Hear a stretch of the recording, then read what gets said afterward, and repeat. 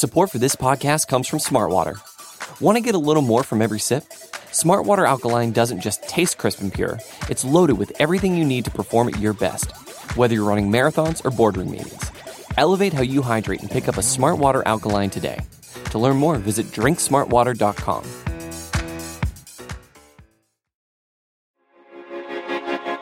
This week on The Gray Area, Stephen Markley, author of the novel The Deluge, on why he was compelled to write an epic book about climate change. If 50 years from now, we have used this period in history to turn the corner on the climate crisis, and you and I and everybody listening to this was a part of that, that is an incredible way to spend one's life. That's this week on The Gray Area, available wherever you get your podcasts.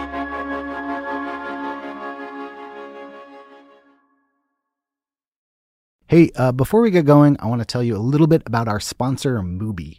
If you've ever been sitting trying to pick something to watch, you might have noticed that algorithms don't get great storytelling, and generally scanning through a gazillion movies and whatever streaming app isn't the best way to pick. Mubi is a curated online cinema streaming exceptional films from around the globe.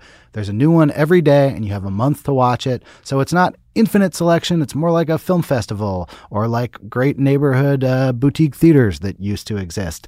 So whether you're looking for a timeless classic, a thought-provoking documentary, or a groundbreaking masterpiece, I encourage you to check them out. They are at Mubi.com, Mubi.com. And if you go to Mubi.com/longform, you'll get a 30-day free trial. Again, Mubi, Mubi.com/longform. Thank you, Mubi. Also sponsoring the show this week, it's Findaway Voices. If you've written a book and you'd like to reach a wider audience with audio, audio. You can use Findaway Voices to create your own audiobook. They will match you with a narrator and manage the production. I have seen people trying to record their own book on tape. Don't do it. Go with the pros. It takes a very long time and it's hard. They will distribute your audiobook to 20 plus platforms, including Audible, Apple, Nook, TuneIn, and it's not exclusive and you always own the rights, so you can do whatever the hell you want with it. Findawayvoices.com/longform gets you started today, and they will waive the $49 distribution fee for our listeners. Again, that's findawayvoices.com/longform. Thanks, Findaway Voices. Here's the show.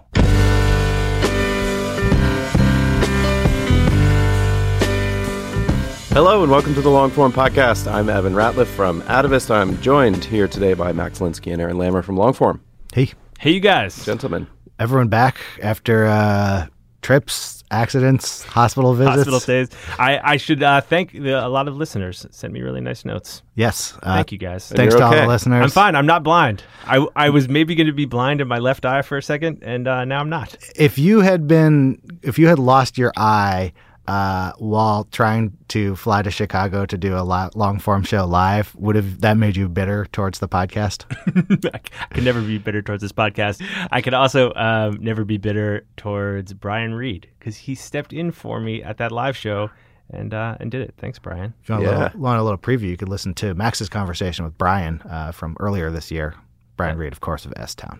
That guy's a mensch. Who is on the show this week? This week is the other recent live show, which I did in San Francisco. Thank you, everyone who came out to that. It was Kara Swisher. Kara Swisher, if you don't know, is the executive editor, co-founder of Recode. She has a podcast called Recode Decode. She also orchestrates a big conference in the tech world, which is called the Code Conference. She was a longtime writer for Wall Street Journal. She is basically the person who has most covered the tech industry for the longest time. She's the one or two people that you would turn to for big scoops, the biggest scoops about Silicon Valley. So had her on stage. She was amazing. She had the crowd eating out of her hand after about 10 seconds, as you will hear. It was a lot of fun, and I hope it translates onto tape. Are we going to do more of these live ones? Yeah, you guys in? I mean, yeah, I feel like I'm 0 for 1 right now. Max has to wear Horace Grant goggles from now on during the entire trip. But I think the next one will be coming from me. So keep tuned for that. Also keep tuned if you have an email box, because all kinds of good MailChimp newsletters are probably coming to you. They are the easy, efficient way to maintain an email newsletter for your business, your project, what have you. Thank you, MailChimp. And now here's Evan with Kara Swisher.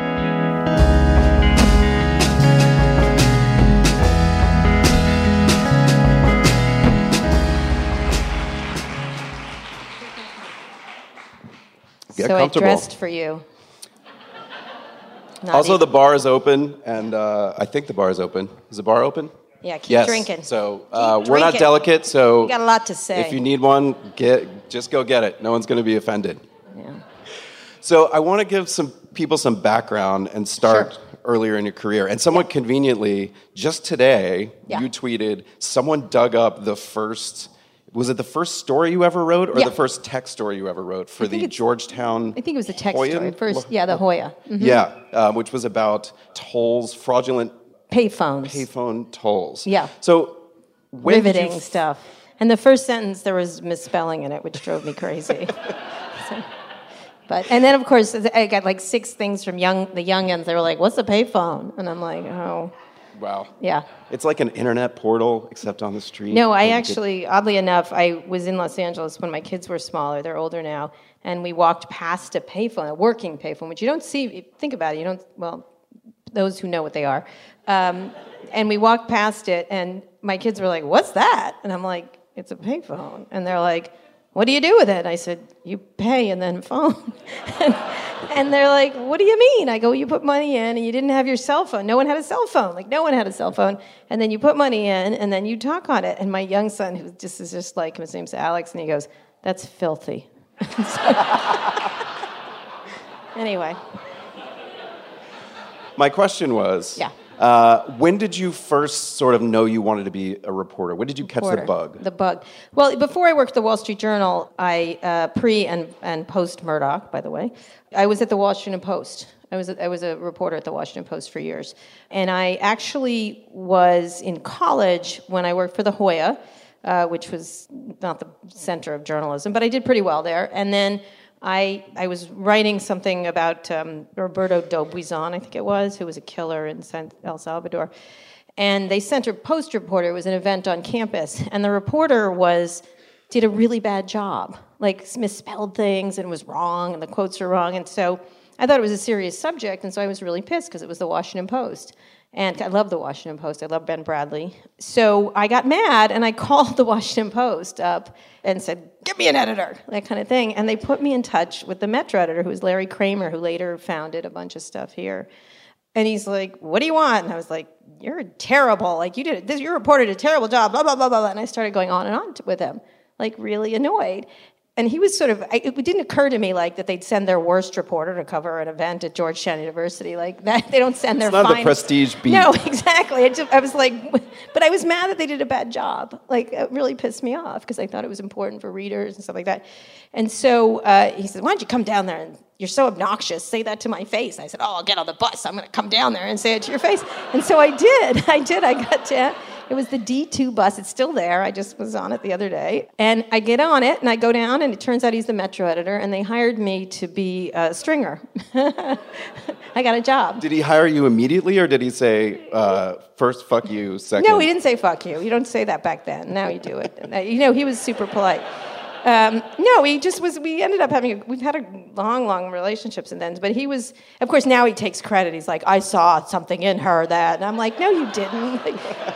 He does that. Well, speaking of, so you also made a stop at the City Paper. Anyway, I worked at the City Paper, but anyway, I worked at a lot of places, but I worked for John McLaughlin, the TV show host. Yes. Issue 1. And he was, let me just say, I know this is coming as a shock to all of you people in this day and age when we're so enlightened, but he was a sexual harasser. And I testified against him in a trial. I read about that. Yeah, and so when I was thinking, you're welcome, but it didn't matter. But they settled? Well, yeah. So what happened is he sexually harassed someone. I saw it, and he was like the old-timey sexual harasser, a little chase around the desk, arms, like, give me a kiss, honey, that kind of sexual harasser. The old days. So he was a pig. He was a pig. And so I'll tell a very brief story because it's so pertinent today. When I hear all these stories, I'm like, are you kidding me? It's the same thing. And so he did it to her. I witnessed it. And then we went to the woman in the office who was running the office. And I was 22, 23 at the time, and said, this is happening. And I'll never forget this because that Ronan Farrow enabler story really struck home. She goes, you must be lying to me and this woman. And the other woman was devastated. And I was like, fuck you. Like, we're not lying. And I quit, and she quit. I was able to quit and get another job. But later, he did it to someone else, of course, because that's what these people do. And so they're like serial killers. They just go on and on and on. And so he did it to someone else, and then that woman came to us. We were deposed. It was a terrible deposition. At the time, I remember the lawyers, they were like, you're a lesbian, you hate men. I go, no, just that son of a bitch. Otherwise, my brothers are nice, everyone's good. But if I wasn't so obnoxious, it would have been very terrifying. And so it wasn't at all. I didn't even bring a lawyer. I'm like, fuck you. Like, what are you going to do to me? So they settled for $1 million, some enormous amount of money.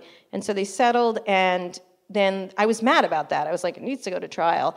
And so then the Washington Post came to me, a guy named Eric Alterman, who was a writer there. So he did a story, and so I wanted to give an interview about what happened, and he wanted to do a whole thing about what happened, and nobody would talk to him on the record. It's the sources said. And he called me, and he goes, well, you can talk off the record. I said, off the record? I'll talk on the record about this, what happened. So I told him exactly what happened, and then he wrote it. My name was on it. Because I always thought if your name's on it, your name has to. That's what changed with this Harvey Weinstein things. People's names were on it. And you couldn't deny, like the same thing with Roy Moore, everything else. And so I saw him a while later at one of these parties, these awful Washington parties. And he said he was he's dead now. May he rest not in peace. And he came up to me. He said, he's really a big guy. And he's like, Kara Swisher, I just want to say, in a town where everybody stabs you in the back, you stab me in the front. Thank you very much.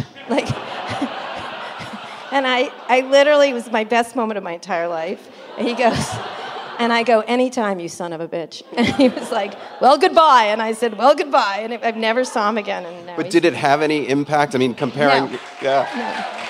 No.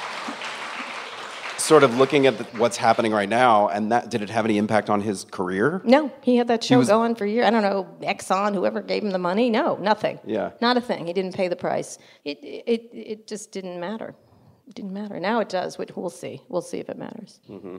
So I know you were at the City Paper for a little while, and we had Jack Schaefer on the podcast. Oh, he's so great. And he was talking about sort of being a manager and editor and recruiting reporters, which is something you went on to do later, and nurtured a lot of great reporters' careers. And I have this quote from the podcast, and he said, I hired fresh out of college Kara Swisher. Yeah. Kara Swisher I hired basically because she's a dynamo. She's unstoppable, just a force of nature.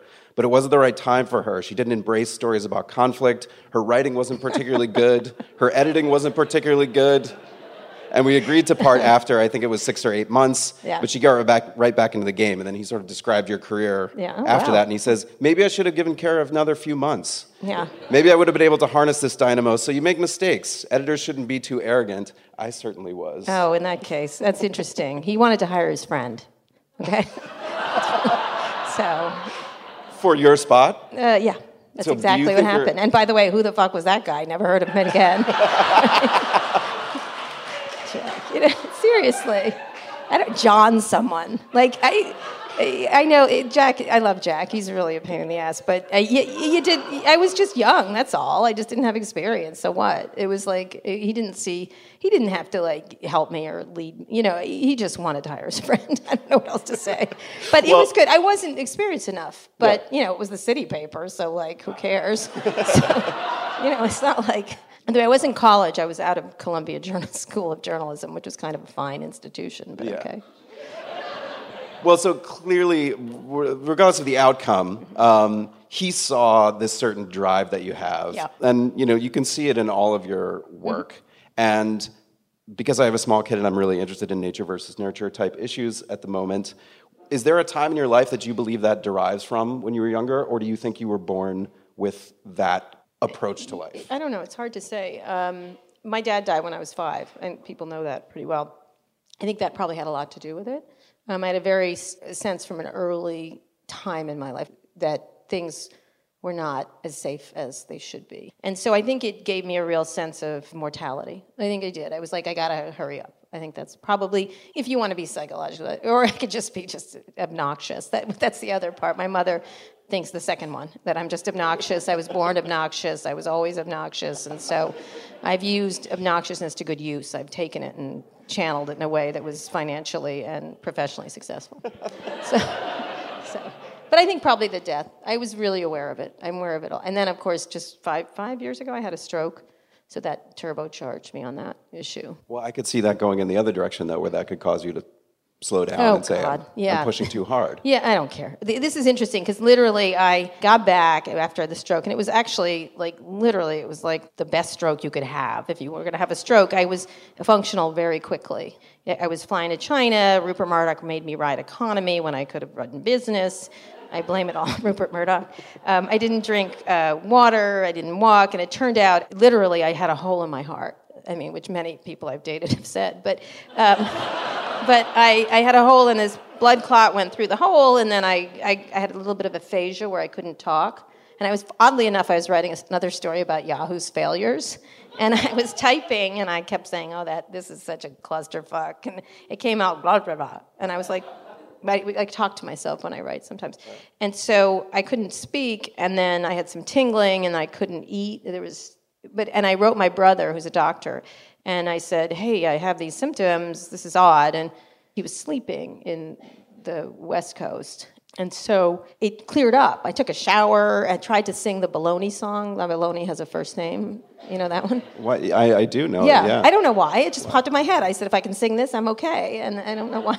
My Baloney has a first name. It's O.S. You know that one. Yeah. So I couldn't sing it. And so I took a shower, and then I went up to breakfast, if you can believe this. And by the time I got up there, it was more like I had dental surgery. So I was like, hi, how you doing? And then it was cleared up. And so I thought, it's just, who knows what it is. And then my brother called me, and he's like, you're having a stroke. And I'm like, you're a terrible doctor. You're just not good. Don't scare me like that. And he's like, can you please just go to the hospital? And so I did, because he was so particular about it. And turned out I was having a stroke, and I still was having it. And by that time, the blood had gone around the incident. So anyway, back to the actual story.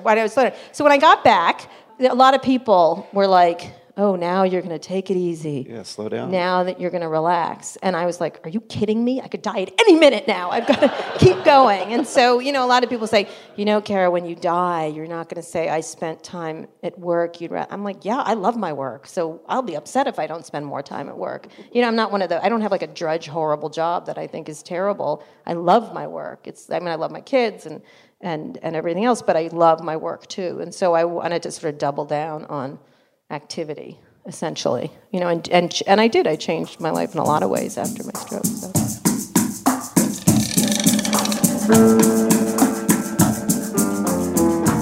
Hey, we're going to put Kara and Evan on hold for one moment to give you a word from our sponsor, Mubi. Okay, I'm gonna set the scene for you here. You are sitting on your couch. You have all of these streaming options of the modern world available to you. But if you're anything like me, it's very hard to choose what to watch. Algorithms get a lot of praise, but they're not great for storytelling. They don't really have a business choosing what movie you want to watch. And honestly, when you get all of the movies possible, it's almost impossible to decide.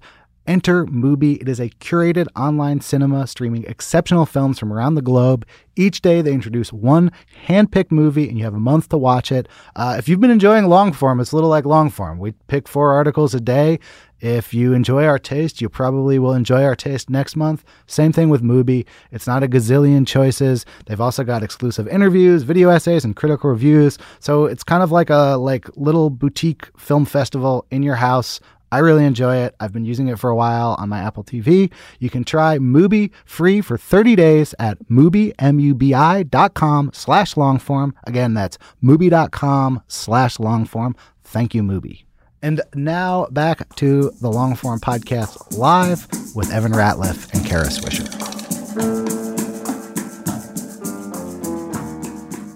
So I want to go back and find out when you first became interested in technology as a subject to cover as a reporter. Did you fall into that, or was that something you saw as, there's a lot happening here, and so I want to be on that beat? No, I didn't. It didn't exist. I mean, there was technology in the fact there were chips and early computers in the 80s and things like that. And they existed, but it was not in the mainstream by any stretch. And then I was dating someone who lived in Russia, and she showed me how to use these message boards that I didn't know about. So I learned those, which was interesting to me. That was what first really introduced me into it. I was like, oh, this is interesting. But when I was at Duke University, I was there on a fellowship that Post reporters did 3 months and taught a course there. I downloaded a book onto the server. It was like a comic book. I think it was Calvin and Hobbes or something.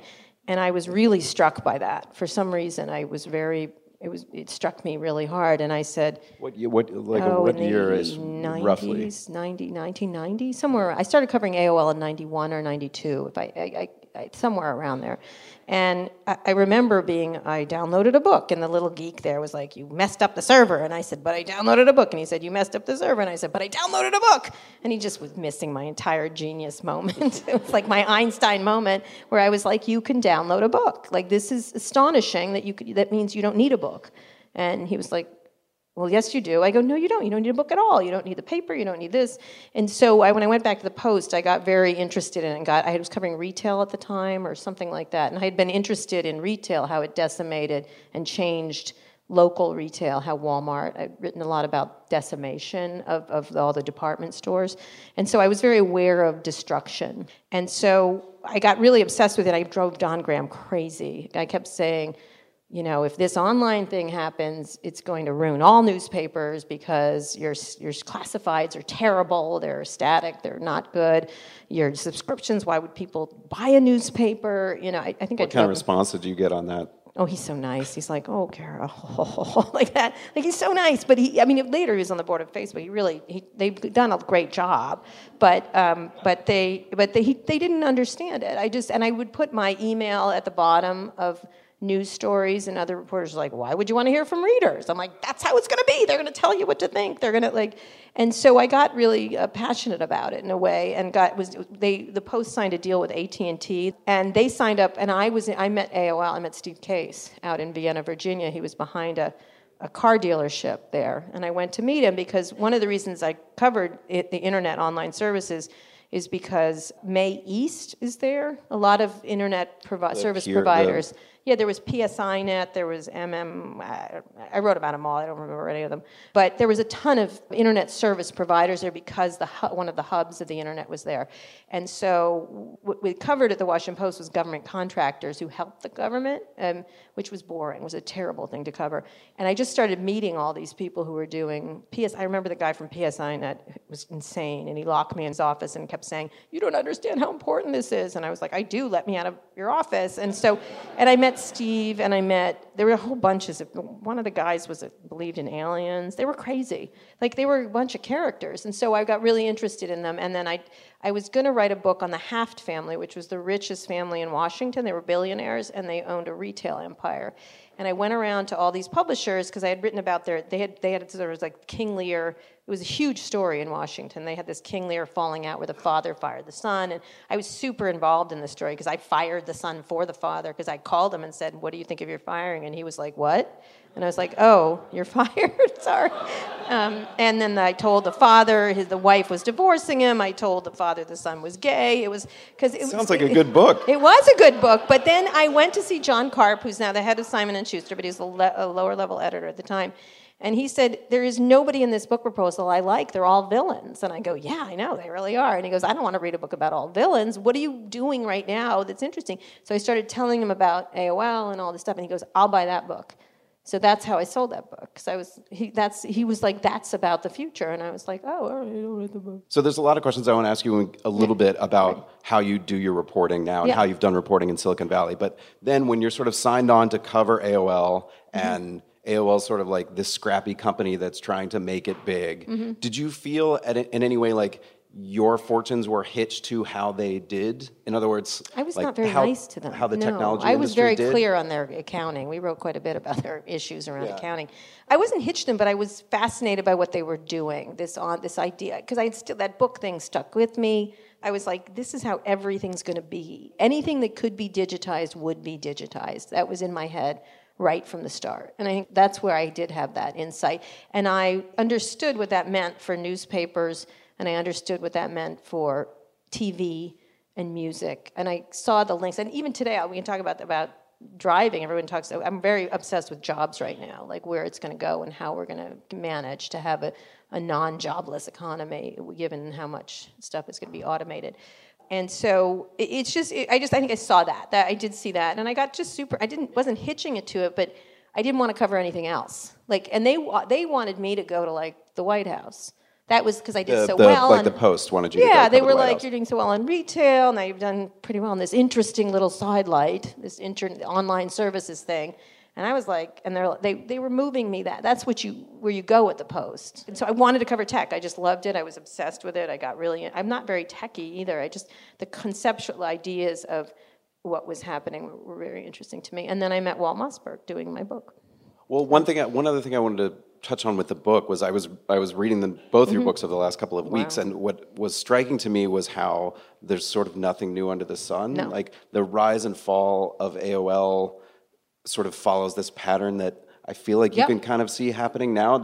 When you see things like what's happening with Facebook, do you register those as recreations of what happened in these previous eras? Well, they're a little smarter at Facebook. Okay, let's just be clear. I mean, I think Facebook is doing what Facebook has always done. Like, let's just remember, for those who remember, this is the 10th anniversary of Beacon. Do we remember Beacon? I do. Like, they behaved the same way with Beacon as they're doing today with Russia.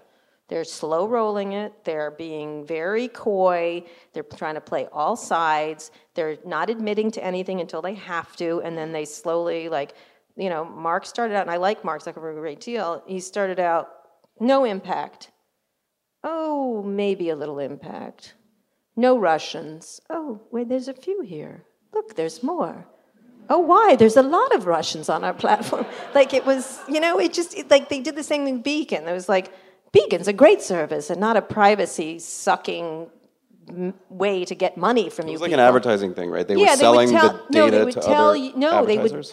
They would put up what you bought on Facebook to get more social engagement. It was getting more stuff on them. See, Facebook lives through the attention, the slot machine of attention. Like, they've got to keep you going and paying attention, and that's all they do all day. Like, that's all they want is for you to be sucked into their system. And so this was a way to keep people interested. And then there was a big example of the guy who bought a wedding ring, and the fiance found out by a post it automatically posted things. It was crazy. It was crazy, but they did it. And then they were like, oh, it's perfectly fine. It's perfectly fine. Oh, okay, it's a little problematic. Okay, maybe it's irritating. Okay, we're shutting it down. Like, that's how they do stuff at Facebook. So what they did then is what they do now. Their DNA is the same. It's their same behaviors. So that's their particular problem. But yes. So let's go to Walt Mossberg and starting the conference. So when you first did All Things D, what was the opening that you saw that you felt like wasn't being done? Same thing. Walt, actually, I interviewed Walt for the book, and he was the only one who shared my thoughts on how this was going to change everything. He was really smart about where it was going, and so we had kindred spirits in that regard. And so I became the only internet reporter at the Journal, and at the time, everyone thought I was covering. One of the reporters said it was CB Radio, and they did. There's someone who's now working for a publication here in Silicon Valley. So I worked there. I was the only one covering the internet for a long time, and then more people did, and then the crash happened, and then the AOL Time Warner merger happened, and I did the second book about the disaster that the merger was, and then I was really interested in blogs, and I was trying to convince the Wall Street Journal to do blogs. I was like, put everything into digital, and they wanted to put everything into the Saturday Journal. That was their whole big thing. And we had lots of disagreements, and they didn't want to listen. I was like, there was a famous thing I said where they were in one of those focus groups where they said, how should we get more young people to read the newspaper? That's their favorite little stupid focus group, and so. My premise is that, like, people want content. It doesn't matter where it is. If people want to print it on salami and eat it, give them that. Like, it doesn't matter. But they were interested in the medium more than the message, I guess. And so I was always like, tape joints between every page. Like, I would put in things like that, or that'll work. Actually, it probably won't. And so they didn't appreciate my thoughts. Let's just say. And so I was pushing for that, and I was pushing for a blog, and the publisher at the time didn't even know what it was. And so I really wanted to create a website, and then I saw things like TechCrunch, which I didn't think had a lot of ethics, so I was like annoyed by that we could do a better job. And then the same thing with conferences. So they let us do conferences first because we made money. That's really why, because we could convince them there was a bottom line that we could do. But they didn't want to do that either. They didn't. They were like, they wanted to make them really dull. And we were like, look, all these conferences we go to are so complicit with the sponsors. They do panels, these long, lugubrious panels of white guys that are exhausting. They don't break news. The cookies are bad, like everything. Like, you know what I mean? They are. I tasted every cookie at Code. I do. I like test the cookies, and they better be good. So anyway, so we felt like it was the blog and the thing. It was like we felt a lot of the tech blogs were super complicit and super in the tank, and we could do something different with voice. And I think it was really based on Wall Mossberg, who just retired this past year, was that he had a voice, and people loved him because he did great reporting, which we do, and he had a voice. He had an opinion at the end of it. And so that was what we loved. That was, because like, why not base your analysis on opinions? And at the Journal, when I was a reporter, one thing I hated, and I've talked about this many times before, is the "to be sure" statement. Do you know that, the line? So I was writing about Webband, for example, or one of them, I don't remember, and I said, this is a friggin' disaster. And so I would write the story, and I would say, this is a disaster. And the editor would always come back, and they said, you need an analyst to say that. I'm like, why? I know it is. It's a disaster. And then you always have to put in the "to be sure." To be sure, some people think Webband will be fantastic. I'm like, nobody thinks that. Nobody smart thinks that. The Webband people think it. Yes, they did. And actually, the idea wasn't the problem. It was the timing. It was the money. It was the people. Whatever. The idea it was still and remains a great idea. Just like what Google Glass did remains a great idea, even though they managed to render everybody sexless by wearing them. But it doesn't mean that that's not a good idea. So what's interesting to me about it is that I hated the "to be sure" thing. I don't want a "to be sure." You don't have to say, you can say, look, I did it with Yahoo. I was like, I know this person. This person's going to be a terrible CEO because of the record that I had been covering for a decade. Like, I don't need a "to be sure." And I will do more reporting and see what that comes of it. And so that's what I didn't like. And I thought, why don't I just remove that part? But then that gets us to this issue that I'm really interested in, which is how you are able to report on these people, especially these major figures in Silicon Valley, have them at a conference, grill them, give them a serious... we smack them around. Yeah. We do. But what keeps them coming back? What entices someone to participate in that? What is the thing that you're giving them other than hard reporting? Because a person from the outside might think the harder reporting you do, the less access you're going to get to these people. That's not true. That's Why? the lie. Because a couple things. Mark Andreessen, who's such a jerk. No, I love Mark Andreessen. I don't love him, but I don't love him. But anyway, we have a long relationship, and it's complicated.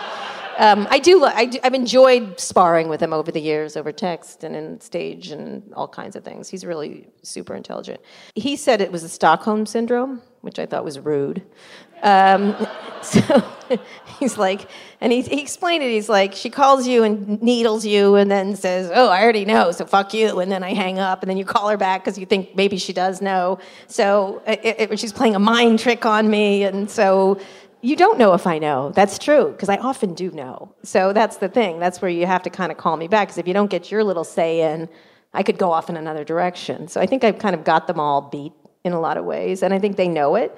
At one point, for example, Steve Case, initially he was like really difficult doing the interview for the book, and I'm not going to give you access, I'm not going to do this. And then, so what I did is I interviewed 412 people around him, so I got every story.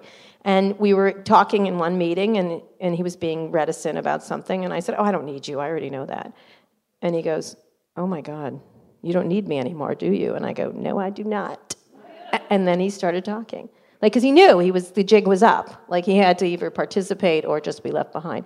So I just interview more people so that I and everyone around it, and then it's impossible not to talk to me, because if you don't, I know anyway. So, do you know what I mean? Do you know what I mean? Like, I do the work, and I think one of the things is that, I just work harder than other people. I really do. I work harder. I interview more people. I call more people. I text more people. And so I find out, and they can not talk to me, fine. I know anyway. Like, you can talk to me. I'd like to talk to you. I'd like to give you a chance. I'd like to be fair. I'd like to hear your side of the story. And the most important thing is, I think, smart people And these are very smart people, like smart questions. They don't like the fawning questions. They don't like being licked up and down all day. Some of the day they like it. But they want someone who, I think in a lot of ways, who knew them before they were billionaires. Because when you're a billionaire, every day you're so smart. How did you do? Everyone wants something from you. And I don't want anything from them. I don't want a job. I've been offered jobs from all of them, but so I don't want anything. I mean, you've been in San Francisco, Silicon Valley for so long. There have to be sort of friendships that develop across, the reporting boundary. How do you address that? Well, I disclose as much as possible, obviously. I try not to write about, Mark Andreessen is a good example. I like him. He's not my friend. Some of them think they're my friend, and I'm sort of use that Joan Didion thing, like, we are not your friends. Like, I have friends. You're not one of them, I think charm is one of the things you use, your charm, and you're like, hey, how you doing? How's your wife? That kind of stuff. There's nothing wrong with that, but I think people mistake it possibly for friendship. I don't know why they would, but people do. And I always say very clearly with people, even the people I like, if I have to kill you, I'm going to kill you. Just be clear. And they're like, haha. I'm like, no, I'll kill you. And they're like, haha. And I go, okay. Or maybe they don't believe it until it happens. Then I'll kill them. Like, I will kill them. And they've seen me do it. So I'd say there's a handful of people I've become friends with. And I don't tend to cover them. I tend to not cover them very much, or else I put someone else on it. And you also write for Vanity Fair. Yeah. Not in a while, though, because I'm busy. Yeah, not in a while. But there's a new editor there. So I'm curious about your relationship with Vanity Fair and how that started, and your relationship with Graydon Carter. Oh, he's a funny guy, isn't he? He wrote me a note. It was funny. I don't have a lot of time. I've been divorced for a while, actually. Been separated for a while. But I have to go travel to see my kids in D.C. They're there, and I'm working on a podcast, I'm working on a TV thing right now, and I've got the site and the events are going. Sounds like it could give you a stroke, all that work. No, not at all. Don't worry about it. Don't worry about my health. Just have a drink for me when I die. So anyway, I had met some people there, and they had written me a couple times. So Graydon Carter wrote me a note that said, I've noticed your thing. This was post-Jobs Gates interview, post-Obama interview. I was like, he goes, I've noticed you're a really interesting voice in the tech world. And I was like, oh, really? Okay. Like, you're just getting to that? And he goes, and I want to make you a star. And I was like, okay, Graydon. Like, he did. He wrote, I saved it because it was like, I'm going to make you a star. I'm like, oh, I'm kind of a star right now, but okay, fine. And it made me laugh. And so it was in an email, and I wrote back, a star. Gee, Mr. Carter, that would be swell. And then he wrote back, oh, I heard you were obnoxious. And I was like, are you kidding me? Like, it was like as if I was going to, oh my God, Vanity Fair called, but now I'm finally hit the top. Like, they write about like dissipated royalty and like fucked up celebrity marriages. So, but it's like the Post, he still hired you. No, he didn't hire me. But I was real like not very nice to him. So I went in for a meeting with him, and he's Graydon Carter. He's very like, he's got the whole thing going on, the whole act. All these assistants, they scurry and they're terrified of him. Like, I don't know what he does when I leave, but they're like, here, Mr. Carter, here, that kind of thing. And he's like, and he also was like, let my assistant talk to your assistant. And I was like, well, I don't have an assistant, but you can talk to me. And he had like 4 assistants. Like, they all do. Like, Ari Emanuel, what you call him, he has Ari Emanuel Assistant 1, Ari Emanuel Assistant 2, they write you under that email. And so he calls and when he used to call, he doesn't call me recently, but when he would write me, he's like obsessive about calling you when he has a question. Like, he gets on the phone and gets super, like, just like you'd think he was. And his assistants get crazy, and so you get a text or an email from Ari Emanuel Assistant 1 or 2, and I never call back. Like, I'm super slow to call back. And so they get more and more frantic because he's screaming at them somewhere. And so Ari Emanuel Assistant 2 was like, can you please call back? And I was like, until you tell me your name, I refuse to call you back.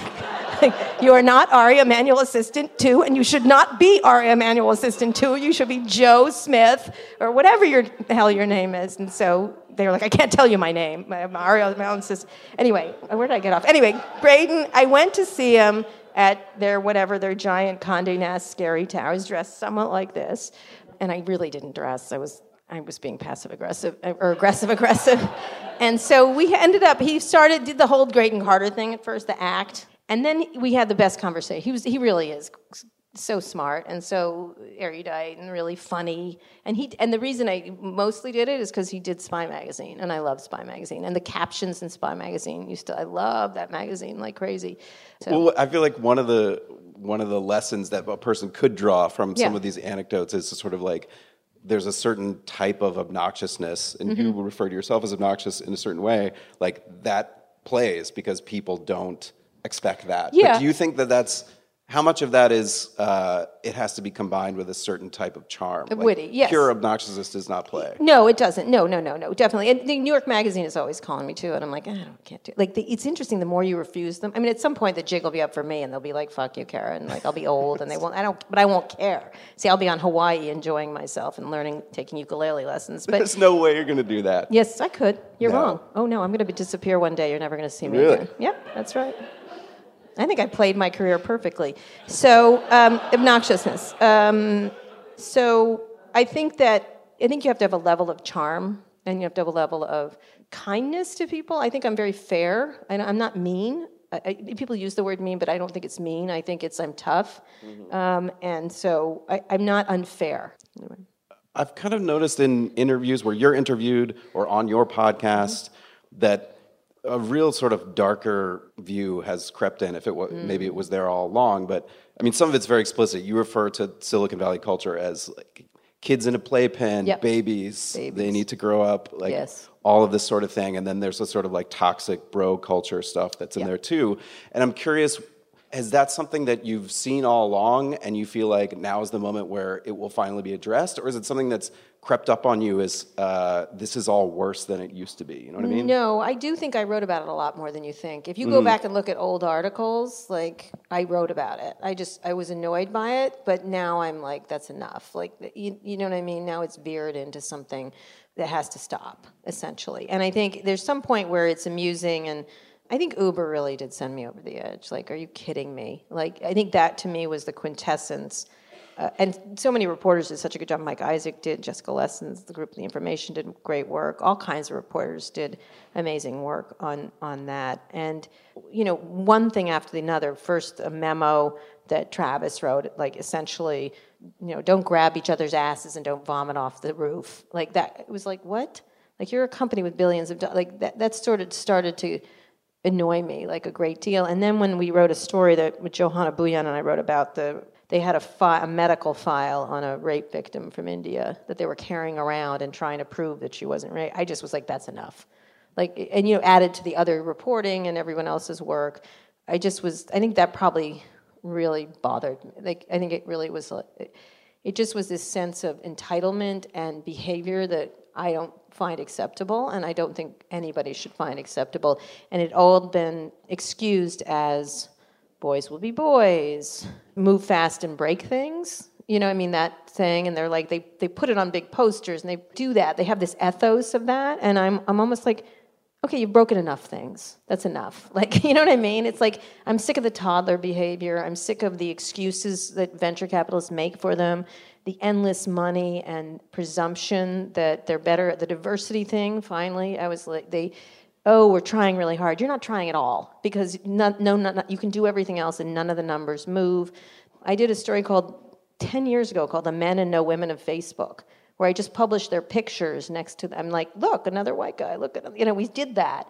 It didn't matter, you know. And then we did The Men and No Women of Web 2.0 boards. And so I think we wrote a piece very early about Twitter's board, which drove me crazy. Like, it was 10 men, white men. And it was literally the best lead I've ever written in my life, which I loved. And because I'm the editor, I could write it. Like, it would never get through if there was another editor in charge. But it was 10 white men, and the thing was doing badly. Like, they were running it into a wall. And I was pressing them on why they didn't have more people of color or women or diversity or age or whatever. And they were like, well, you know, we have standards.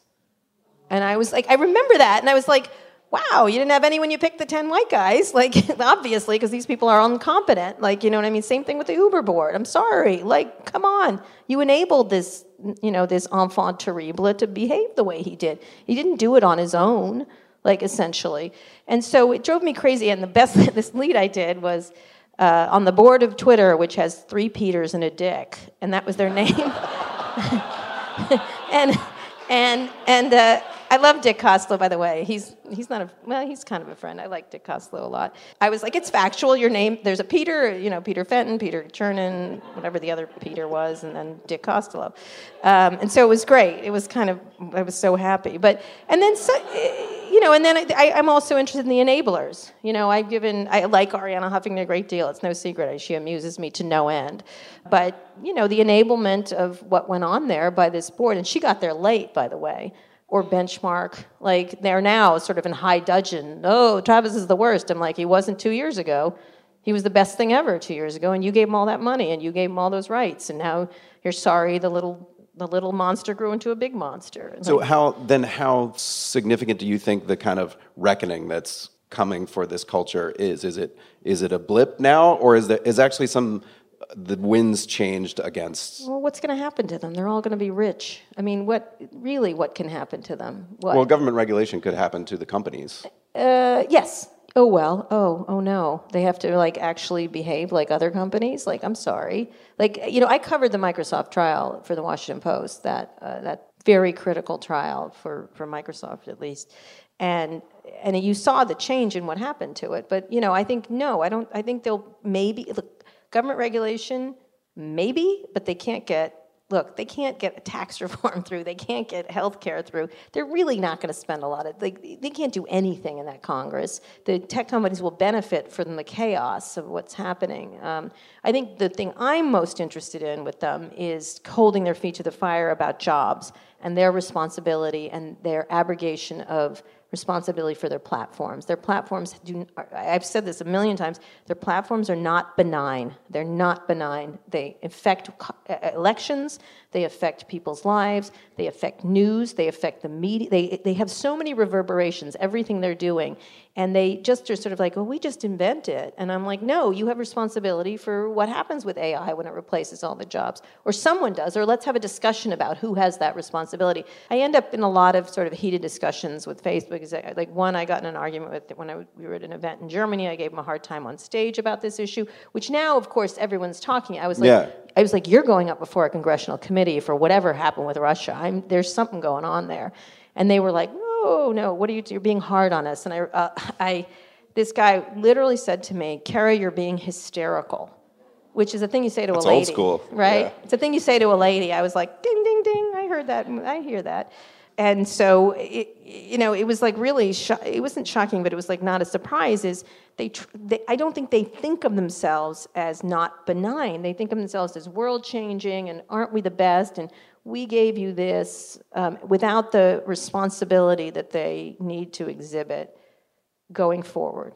So that all does sound like fertile ground for journalistic inquiry, but also is very political and tied in with politics. Yeah. And you have recently, I'm not sure how jokingly, talked about running for office. We'll see. How serious is that? I don't know. Well, I don't think you got I have to have an answer. Crowd here I don't have to have an answer. I'm thinking of it. Yeah. Sure. But I might not do it. I might do it. But I think that here's what I think of. I was very affected by people that serve their country. I wanted to be in the military. My dad was in the military. I couldn't be in the military because I was gay. I know it sounds crazy, but I really wanted to serve. I'm not sure. I don't want to just yell at politicians and saying, you're bad. I want to know what are the actual creative solutions. And so that's why I'm interested in running. Because are there creative solutions? Can we pull in the tech industry? Like in the old days, Wells Fargo or Bank of America, when you were the company of the town, you contributed to the civic fabric of the society. Tech people do not do that. And so that's my issue. So, and I don't want to beat up on them. I don't want to be like, there's so many supervisors like, they're evil. I'm like, they're not evil. They have all kinds of money. Let's take their money. Well, I'm going to bring you back to what you do now, because it's running something else, which is you've been running Recode. Yeah. And one thing that I had wanted to ask you in the context of starting that and running it, which is, why did you sell it? Because I'm smart. Here's why. We spent a lot of time getting money, and one of the things we did initially when we wanted to get money, well, first of all, we left the Journal because I'll tell you, after the Murdoch people hacked that dead girl's phone, that was enough for me. I was The British phone hacking scandal. I was like, ew, no. I don't want to be with these people. You know what I mean? And I had a choice. And Walt and I had choices. And so we entered into negotiations with a lot of different people to get funding. And we got, I think, about $12 million from NBC and a group called Windsor Media, which was run by Terry Semmel. We got the money, and then literally a month and a half after, and that's $12 million is a lot of money, right? 3 of our competitors raised 3 times the amount of money we did, 3 or 4 times at some point. And it was like, oh no. And they started to try to poach my people for insane salaries that I couldn't possibly keep up with. And then the amount of money it cost to hire a tech reporter suddenly went up.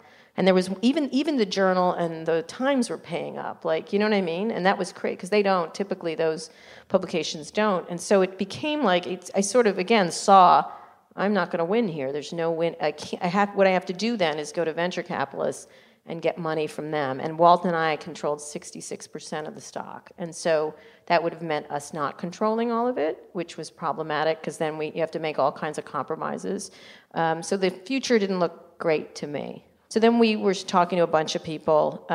They approached us because we're kind of a trophy property for people.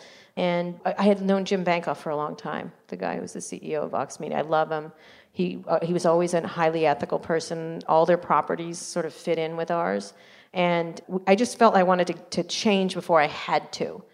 I didn't want to be forced to do a deal that would have rendered me powerless.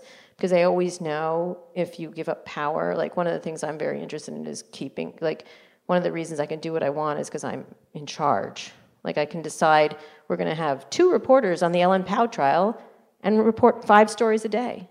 And just to zero back in on that moment where you said, oh my God, we're going to lose because these other people have raised vastly more money. It gets to a question that a couple people I was asking people, what do they want me to ask you? And they kind of dance around this issue, which I sort of centered in on, what does self-doubt look like for Kara Swisher? Does it hit in those moments? Do you say, oh, maybe we fucked up? Or is it really just... We didn't fuck up. We just didn't... People got crazy like they do in every...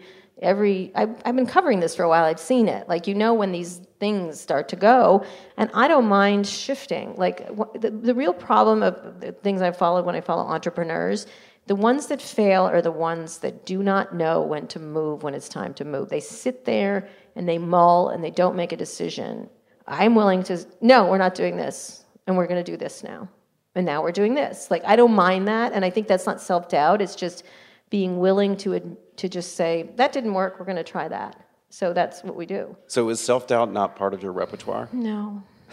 I'm sorry, I don't. Yeah. I wish I could say that. It's it was a really well-known publisher. I was with Ariana, actually, at this event. I'm not going to say who it was. And this person said, oh, look, it's Ariana and Kara Swisher. Aren't you special? Which they do to women all the time. Aren't you special? Which is a question you're supposed to say, no, not us. We're not special. Sorry. Thank you so much for looking at us. And Ariana, of course, was like, oh, come on, Cara. Yes, we are. She was trying to nice this guy. And I was having none of it. And I said, you know what? We are fucking special. We're certainly more special than you. And that's why neither of us work for you. And this guy was like, and I was like, are you kidding me? Are you going to neg me? I'm like the champion negger. You're not going to neg a negger. And it was literally, it was fascinating. And they want you to have that self-doubt. People do that all the time often, it happens to, women know this, right? You think you're pretty great. I'm like, yes, I am. And I'm much better than you, for sure. And I don't mind saying it. And it's a really interesting, no, I don't have self-doubt. I think I'm great. Why wouldn't I think I'm great? I have, no, but it's not, is it egomania? Do you think it's, because look, I have 2 great kids. I got a divorce, but my ex is fantastic. We get along great. I have the most fantastic girlfriend. I'm so talented and great and wonderful, and I have a real nice house. What do I have to complain about? I can't let you get away without asking, because some people will have seen it, about your cameo on the show Silicon Valley. Yeah. First of all, how did that come about? Second of all, did you ever have a moment there where you thought there's any reason why this could be a bad idea? That kind of exposure is a different kind of exposure. No. being on TV I'm actually in that working way? on something with Samantha Bee right now, which I'm very excited about. So no. No. Can you talk about that? Well, she's working. I can't say what she's doing, but she's doing something around tech, and so I'm going to help her with it.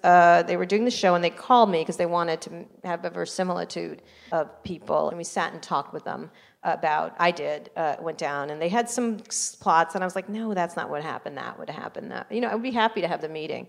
I think it was through Richard Plepler from HBO. I think that's how I got through him. And so I did it, and I was telling them, I was linking them with people like Dick and others who I thought had a good sense of humor and would not take themselves too seriously, because a lot of people here do take themselves too seriously. And so I was doing that, and then they were like, could you come on the show? And I was like, sure, why not? It'd be fun. Why wouldn't you? Hello. It would Well, no, I mean, if you knew something about the show, you could think that there would be a risk that you would end up a caricature of yourself in some way. So? That they would have some... That's my why question. is that a problem? It's not a problem. I don't take myself that seriously. You could easily caricature. I didn't need to. I am a caricature of myself. No, there's no risk. I say yes to everything. I'm one of those yes people. Yeah. You ever read that book, Yes Man? It's a really good book. I have not. It's a really interesting concept that you say yes to everything. No matter what people ask you, you go, yes, of course, yes. I don't do this all the time, but it's a really interesting conceptual idea that you say yes more than no. I'm not one of these San Francisco people who think like this, but it's more of a thing that we have at Recode that I think they use it at Google and other places. There's often people who go yes, but. It's in improv. It's an improv thing, right, Kate? It's an improv thing, right? So there's a yes, but, that ends everything. Yes, but always, but you have to do yes and, or just no. But it's supposed to be, but yes and is what you should be thinking of. And so when we're with our staff, we often do that. I was starting to ask you before we came on, I just read your last two books, as I was saying. They're great, and they hold up. And the writing is lovely. What whatever Jack paragraph did you Safer have? said. You have a thing. Oh, I'm going to get to that in a second. All right, but first, I all want to ask you, if you're saying yes to everything, why haven't you written another book? Why aren't you not writing another book? I've been offered a lot of book contracts. Yes, and? And I wrote. I don't want to write a book. I'm not interested. I'm interested in television. I'm interested in podcasting. I'm interested in my children. I don't want to write a book that 9 months later, I just don't want to write one. Unless I do have an idea for a book that I think I'm not going to tell you, that is really good, that I think would be, it has nothing to do with what I'm doing now. It's a little bit, it's peripheral to what I'm doing right now. And it's called I'll Never Die. And so you can imagine what it's about, but it's a really good idea. And then my editor, who did the AOL book, it really is a good idea. It'll sell a lot of books, came to me and he wanted me to write, and I haven't said yes to this because I'm not clear what I'd write about, but he wanted me to write a fictional book about Silicon Valley, just dump it all, and then just burn it and go. Remember that? That's veiled and instead of Mark Andreessen, it's Spark Mandreessen or something like that. It's primary colors for Silicon Valley. Yes, exactly. They want me to write that. And they would hire me a fiction writer. That's their scheme. They would hire me a fiction writer to help me because I'm not a fiction writer. And I don't know. I don't care to tell those stories. I don't care. But you know what I mean? You could, but then I'd have to leave, I'd really have to leave. Because then you could go to did Hawaii. It right, if you did, well, no, yeah, but I'm not ready to go yet. Maybe I will, but I don't know. Would you think a fiction book about it would be good? Do you think?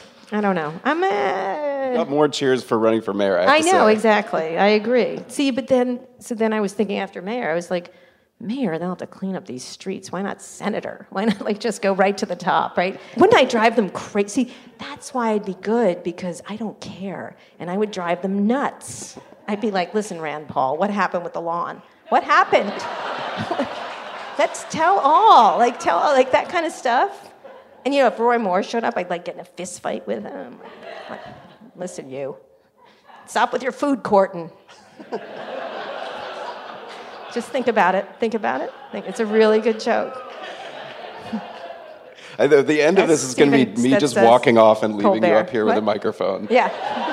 I could be a comic. I thought about that, a stand-up comic. I thought about it. All right. I'm going to ask you one more thing. Right. I'm going to read a bit from your second book, which is called There Must Be a Pony in Here Somewhere. Yeah, there must be a pony in here. Yeah. It's about a kid digging through a pile of manure, and someone comes up to him and says, "What are you doing?" And it was filthy. "What are you doing?" And he goes, "There must be a pony in here somewhere."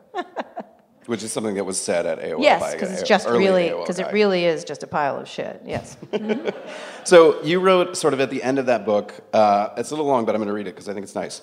Now a decade into it, the interactive arena, as it was called at the time, has matured. It's achieved growth and unprecedented scale. It's changed the way we work and play. It is also now a pillar of our economy rather than a quirky little sector consisting of a few small companies. Yet I wish sometimes that I could go back to those very first days when I started covering the internet, when money didn't matter, when the whiff of ideas was fresh, when words like multiple revenue streams and network effect didn't exist. I realize, of course, that this kind of past was pure sighing makes me sound like a bit of a dope. But I am a bit of a dope when it comes to watching that kind of mutations that developed around the internet. It's a place that still amazes me with its ability to resist the pressures that have made most forms of media a kind of dead zone of ever-diminishing expectations. Do you still feel that? Did I write that? Yeah. That's good. Okay, it's pretty good. Right out of the book. Wow. I do you still feel none that of it. amazement? Yes, I do. I'm really excited by stuff. I'm excited by VR and AR. I think it's really interesting. I'm excited by the idea of embedding stuff in our heads. I'm fascinated by self-driving. Cars are going to be like, having a car is going to be like owning a horse. It's like, oh, I have a car out at my ranch, that kind of thing. And I'm really interested in where things are going with life extension and food and the really big stuff. I think there's some really healthcare.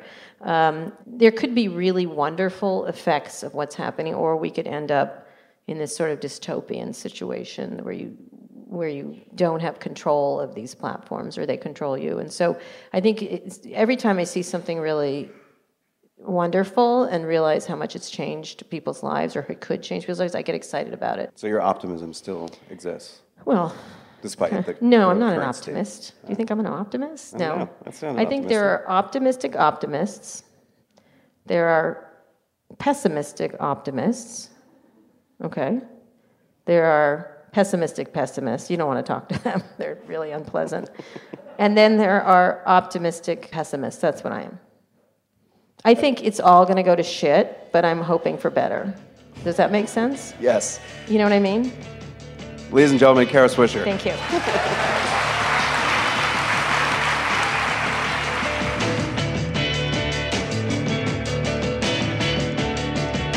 That's it for this week's long-form podcast live. I want to especially thank Kara Swisher for coming on the show, not just for coming on the show, but for being the best possible live guest. She was fantastic.